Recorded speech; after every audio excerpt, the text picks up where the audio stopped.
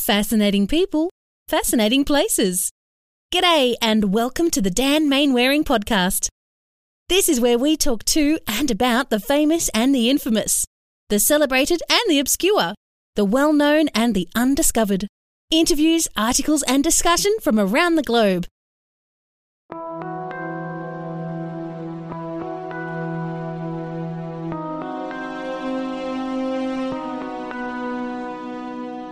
As government research into UFOs has either been poorly funded, non-existent or clandestine, it's largely fallen to private individuals to research the phenomenon.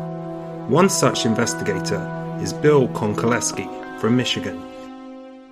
So the Mutual UFO Network is the world's largest civilian UFO research organization. We're based primarily in the United States, but we're in 40 countries. We have over 4,000 members worldwide. And what we do is we investigate UFO sightings. People report sightings to us almost exclusively through our website.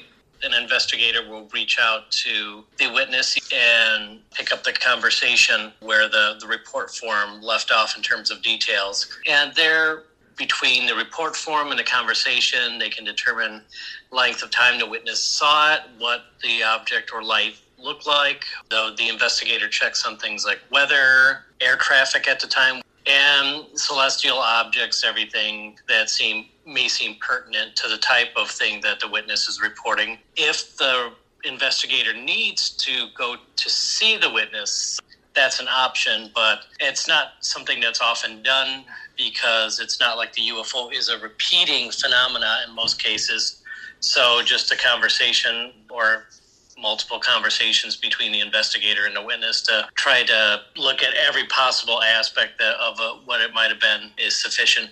And we are pretty good at what we do. We are an all-volunteer army, but still almost everything that comes into us, we're able to identify a good 85 to 95%.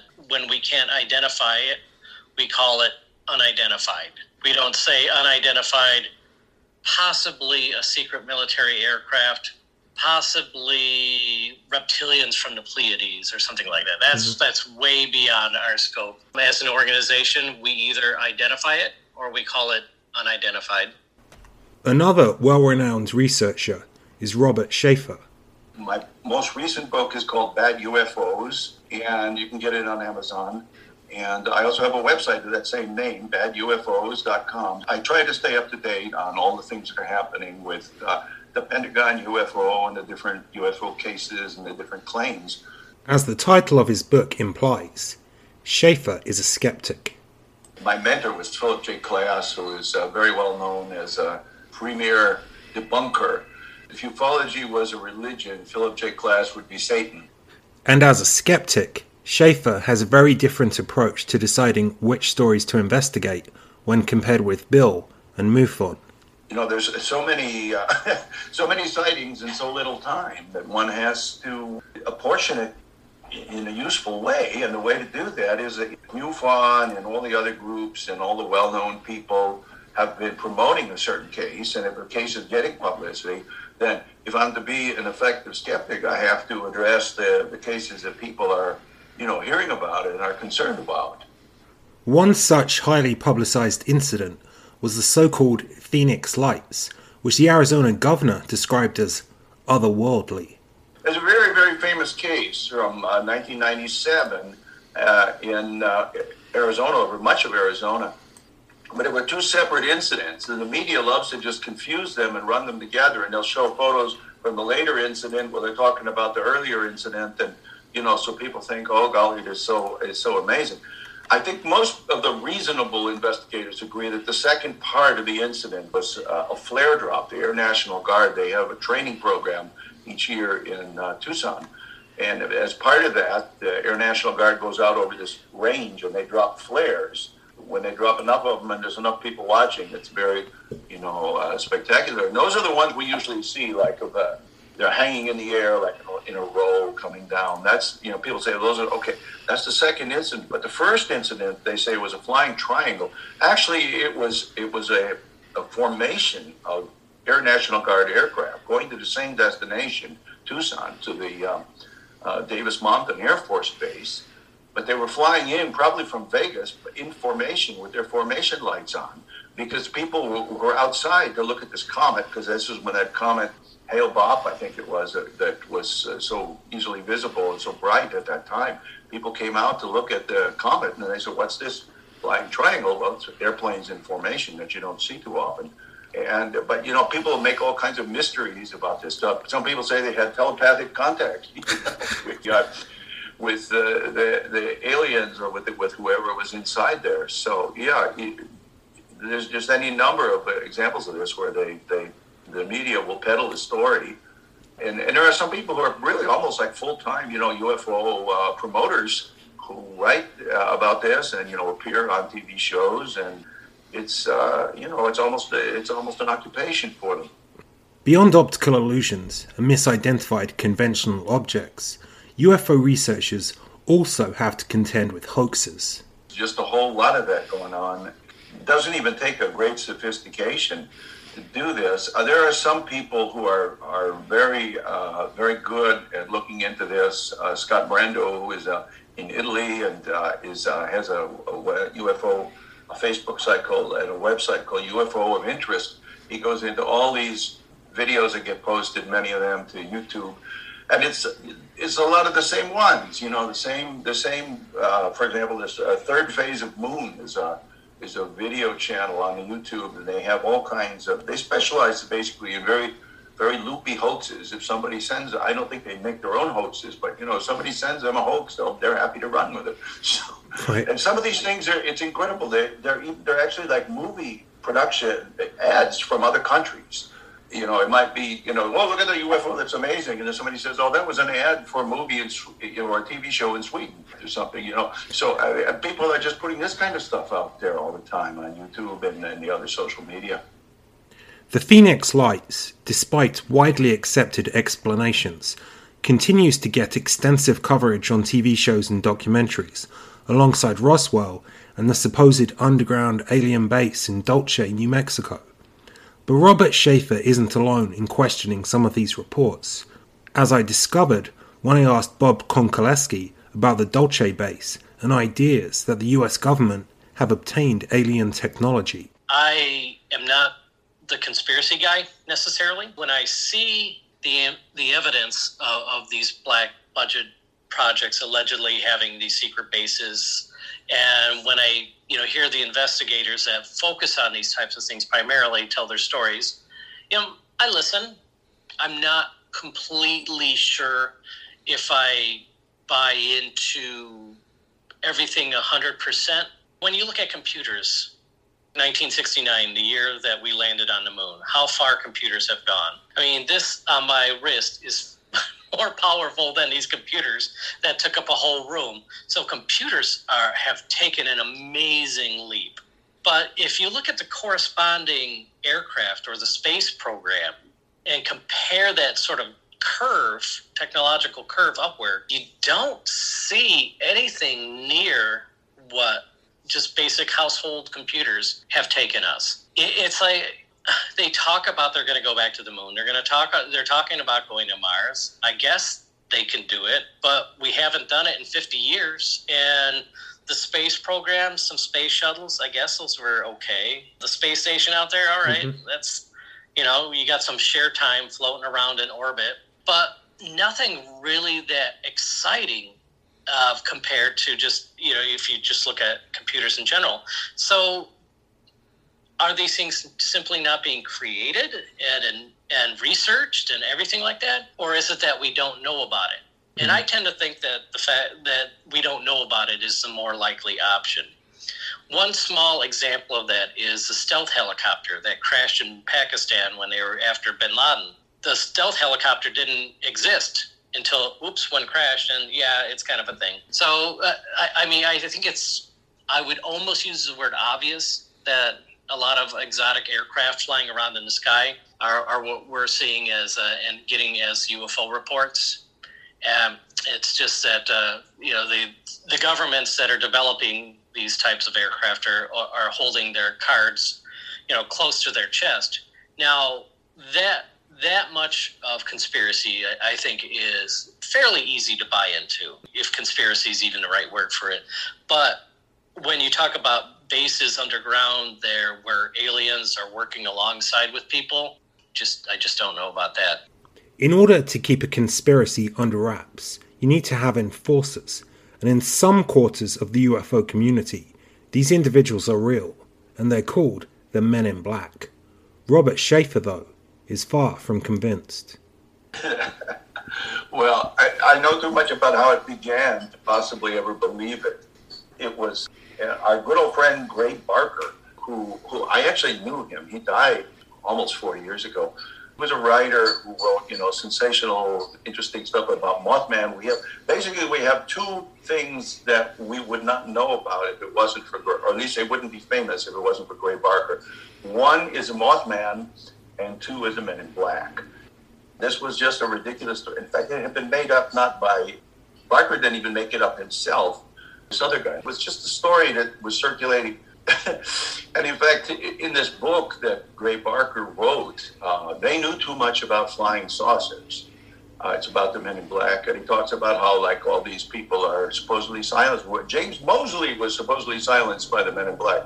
Well, I knew Moseley also, and it was a joke. And I asked him, were you silenced by the Men in Black? We've been talking for years, and I didn't notice that you were silenced. He said, I can't talk about that. Of course it's a joke. But it's a very silly thing. Because when you look at all the people who are talking about UFOs, now, if it's true that the Men in Black are trying to silence people, Betty Hill talked for, 40 years after her experience, kept talking about nothing else except UFOs. Why didn't the Men in Black silence her? Or any of these other people who are, telling about their stories over and over again? Why didn't they silence Travis Walton? The conspiracy theorists tend to occupy a lot of airtime that detracts from efforts by investigators simply trying to explain odd occurrences. But I wondered if this aspect of ufology was unique, or if it was a broader societal issue. It's a question I put to historian Greg Akigian. Conspiratorial thinking, it has its own long history. It too is something that preceded the UFO phenomenon. So in some ways you can say that all that happened was the UFO story and phenomenon got folded into pre-existing notions of conspiracies. And it happened very quickly. Within a few years, that became one of the central stories that circulated in the UFO world.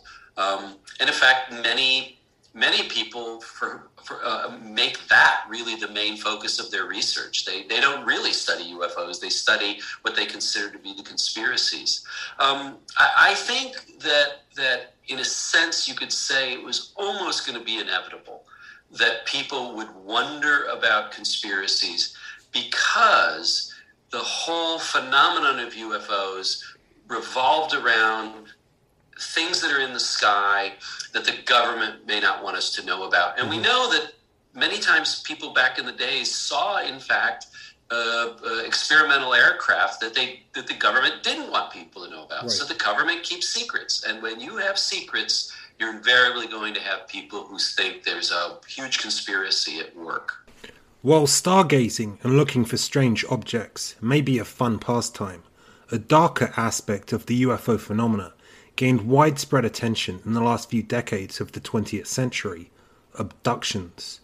Reports of people being kidnapped by aliens and being subjected to experiments. Bill Konkoleski has written 2 books about his own experiences in this realm: Experiencer, Raised in 2 Worlds, and Experiencer 2, 2 Worlds Collide. As I often say, UFOs took an interest in me before I took an interest in them. I've had some very strange, upfront and personal encounters with, after all these years, I don't know what. My very first memory, age 2, is of a little gray guy coming up to the crib and looking at me. This isn't a memory that came back several years later, like, I think that might have happened a few years ago. Or at the moment, it burned in my memory. This little thing came in the room. I was awake in my room. It was nighttime. I screamed for my parents. My mother told me just to go back to sleep. She didn't even come in the room. And I hadn't even been asleep yet. And she was telling me to go back asleep. Then this little guy came, looked down over me at the crib, and then walked out. And I'd seen that entity a number of times growing up. And I was born in 71, so 50 now, and that was age 2, so 48 years ago. Communion was that big wake-up call for me, that book that came out in the late 80s of Whitley Strieber, and you see that thing sitting on the bookshelf at the local bookstore. That was where I finally was able to put things into context. I'm like, oh, so this could be alien. And it wasn't a one-off event. At age 7, was taken aboard, and I got a scar on my arm that I still have. They put me in a chair and sliced my arm, and then I watched it heal right after they had made the cut. And the next day, I'm in the backyard wondering how I got the scar. I'm in the backyard playing in the trees with a neighborhood boy, and I was 7, he was 6 at the time, and this mist rolls into the backyard, and we thought, oh my gosh, there's a fire or something, and it was just like stage fog. It was a very light mist, and in that mist there was a little gray being who walked up to me within the mist and asked me how I was doing. I said, I'm doing fine, and it seemed satisfied, and it continued to walk, and this mist of cloud rolled with it. My friend, who I'm still in touch with, he never saw the being in the mist, but he saw the mist. In my teen years, I was having many experiences.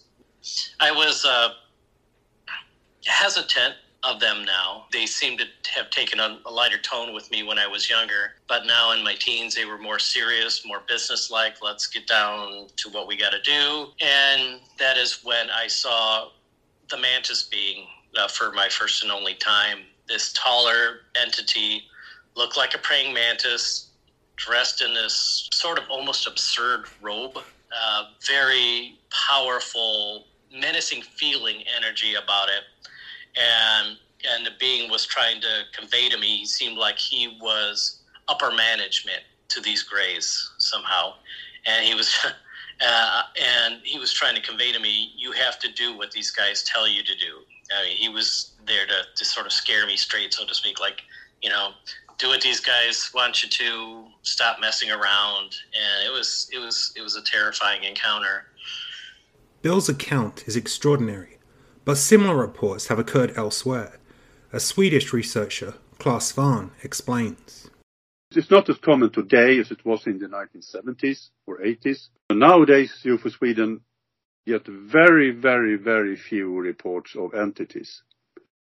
In the 70s, when I started to get my interest, it was quite widely reported that people had met creatures or entities or aliens, or whatever you want to call them. Something has happened, I think. And you don't get too many observations close up as you did in the 1970s either. Nowadays, the 300 observations we got here, most of them were just specks of light in the sky and very, very bad pictures and films. In the 1970s, you got films and mostly pictures, of course, of really what looked like bona fide crafts. Most of those pictures have turned out to be fakes, but Gregor something Keeley has looked really into the history of so-called abductions, and like Claes Svahn, has found it to be something longer lasting and more prevalent in the United States. It's difficult to quantify. There was an attempt, if I recall correctly, it might have been in the 80s or 90s, I can't recall, when a survey was commissioned by one group to try to quantify it and came up with a figure that maybe as many as several million Americans have had experiences that fit under that category or rubric. People have since criticized that survey and felt that it was flawed in many ways. So it's difficult to quantify. What we do know, however, is that over the course of the 80s and 90s, the phenomenon known as alien abduction, and the people who've had those experiences, who by the 90s start referring to themselves as experiencers, this phenomenon and these folks start to become way, way more prominent in public discussions, and they become more prominent in ufology. They do, especially in the United States. And one of the more interesting things is that as that began to take shape and take hold in the 80s and 90s, you kind of got some blowback, not just from skeptics in the United States, but you got blowback actually from, say, European ufologists. I've talked with some veteran ufologists there, and they talk about how in the 80s and 90s they were shaking their heads saying, what on earth has happened to the Americans? The phenomenon has been common enough to occupy now a relatively permanent place in ufology and UFO conventions. But many, many people who consider themselves ufologists themselves are quite skeptical about these claims. The challenge for a lot of people, myself included, is that if you see a UFO, you don't have to make the leap and suggest that it's alien, but you can accept that right now you don't have a good explanation for what it is. Direct physical contact with aliens takes things a step forward. Bill Konkoleski, as an experiencer and researcher, has been on both sides of the issue, as he shares his story while investigating others. He's certainly not immune to the skepticism or the suggestions that reports can be explained away by sleep paralysis or other factors. Well, I think what people report are the paralysis, either in the hypnagogic or hypnopic states of sleep. And there could be some imagination, confabulation. All sorts of people will say all sorts of things. And people will, just in the UFO field, we're able to identify most of what people report into us. The experiencer side, the abduction side, of course, is a lot trickier.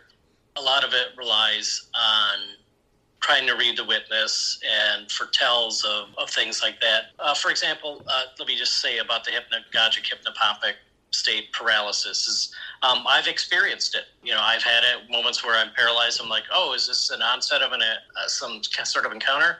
And then I'll just sort of fade out of it. And I'm like, no, I think that's that thing that people talk about.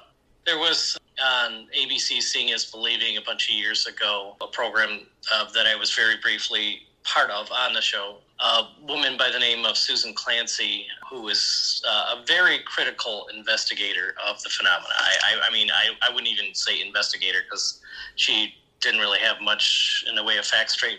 She said what these people are experiencing is the sleep paralysis, because I've had sleep paralysis and I know what it's like. So who's the authority? I've experienced it. I understand it.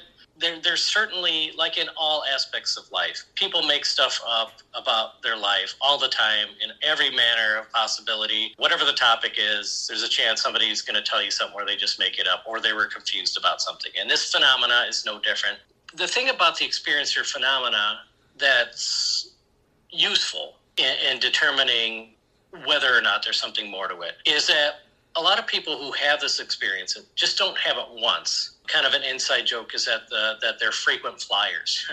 Just to pick on me, I guess. If you were to say, oh, that thing that happened when you were 4, maybe that was a sleep paralysis thing. My response was that there was an extended episode to that. It wasn't just some odd feeling in the middle of the night. However, I have a scar from a thing that happened to me when I was 7. I have an experience from my early 20s where me and a girl both had this encounter at the same time. In my senior year of high school, me and 2 buddies were sitting in a car at night, and this blue ball of light arced over the car at about the height of 2 telephone poles, followed by a white ball of light that ping-ponged across the entire sky. And then this red light that appeared in the middle of the sky grew to about the size of the full moon and shrank. And we all 3 saw it. I went to work the next day to tell my coworkers, and a coworker told me about the UFO he had seen the night before and said it was a blue ball of light.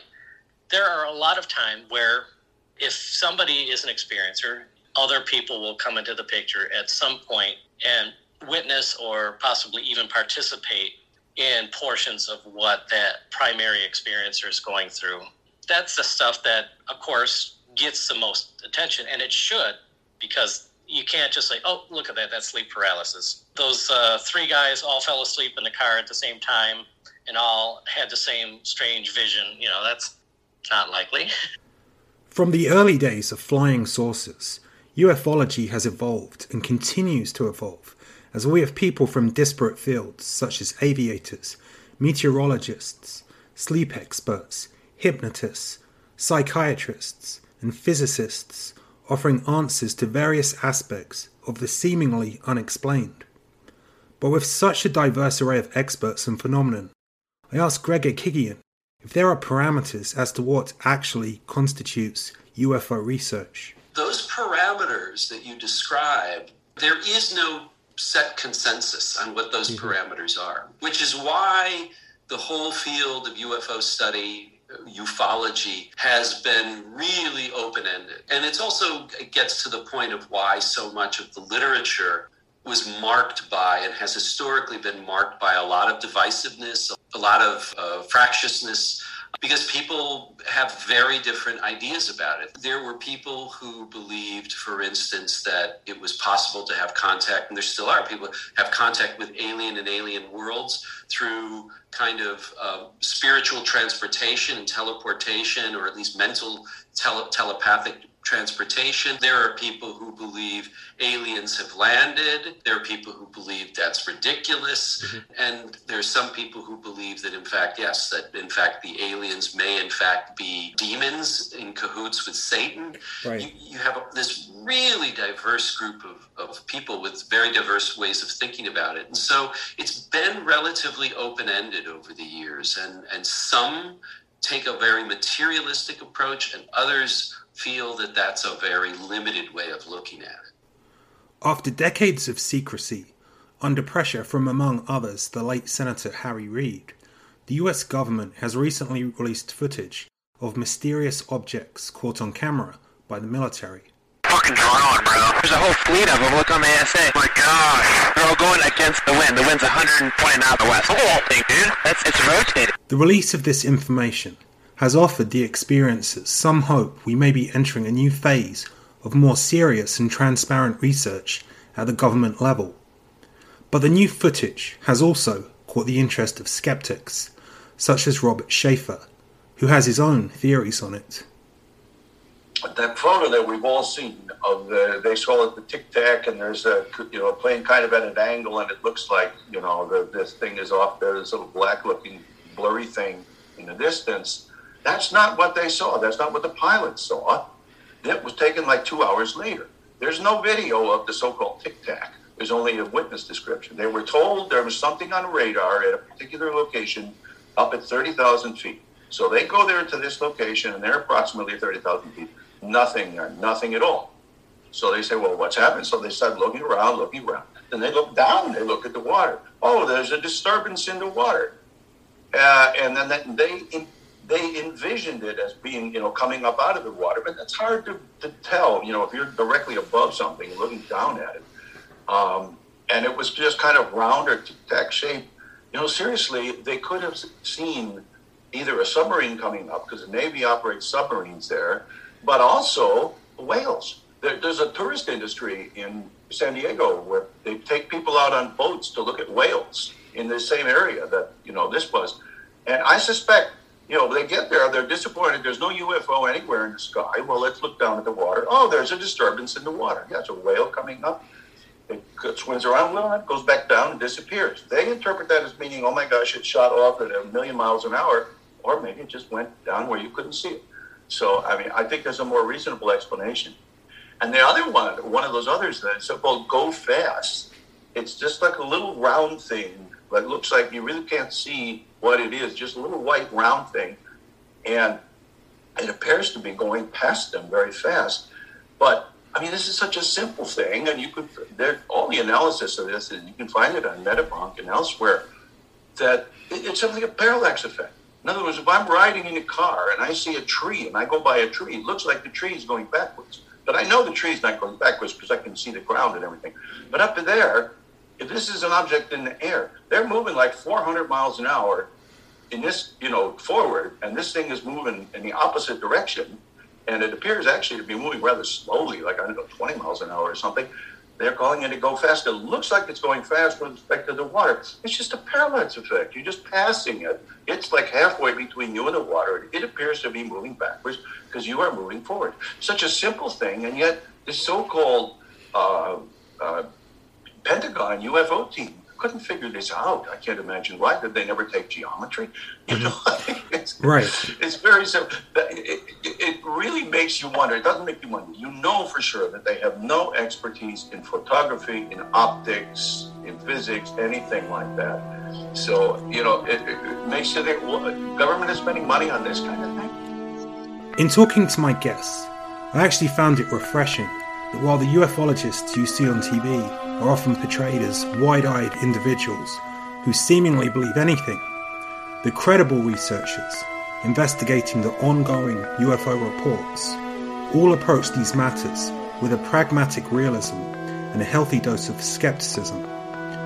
But it's also apparent that in the absence of hard evidence, for the skeptics, as well as many experiencers, it's a matter of faith. You believe it or you don't, but neither side has produced concrete evidence to settle every case.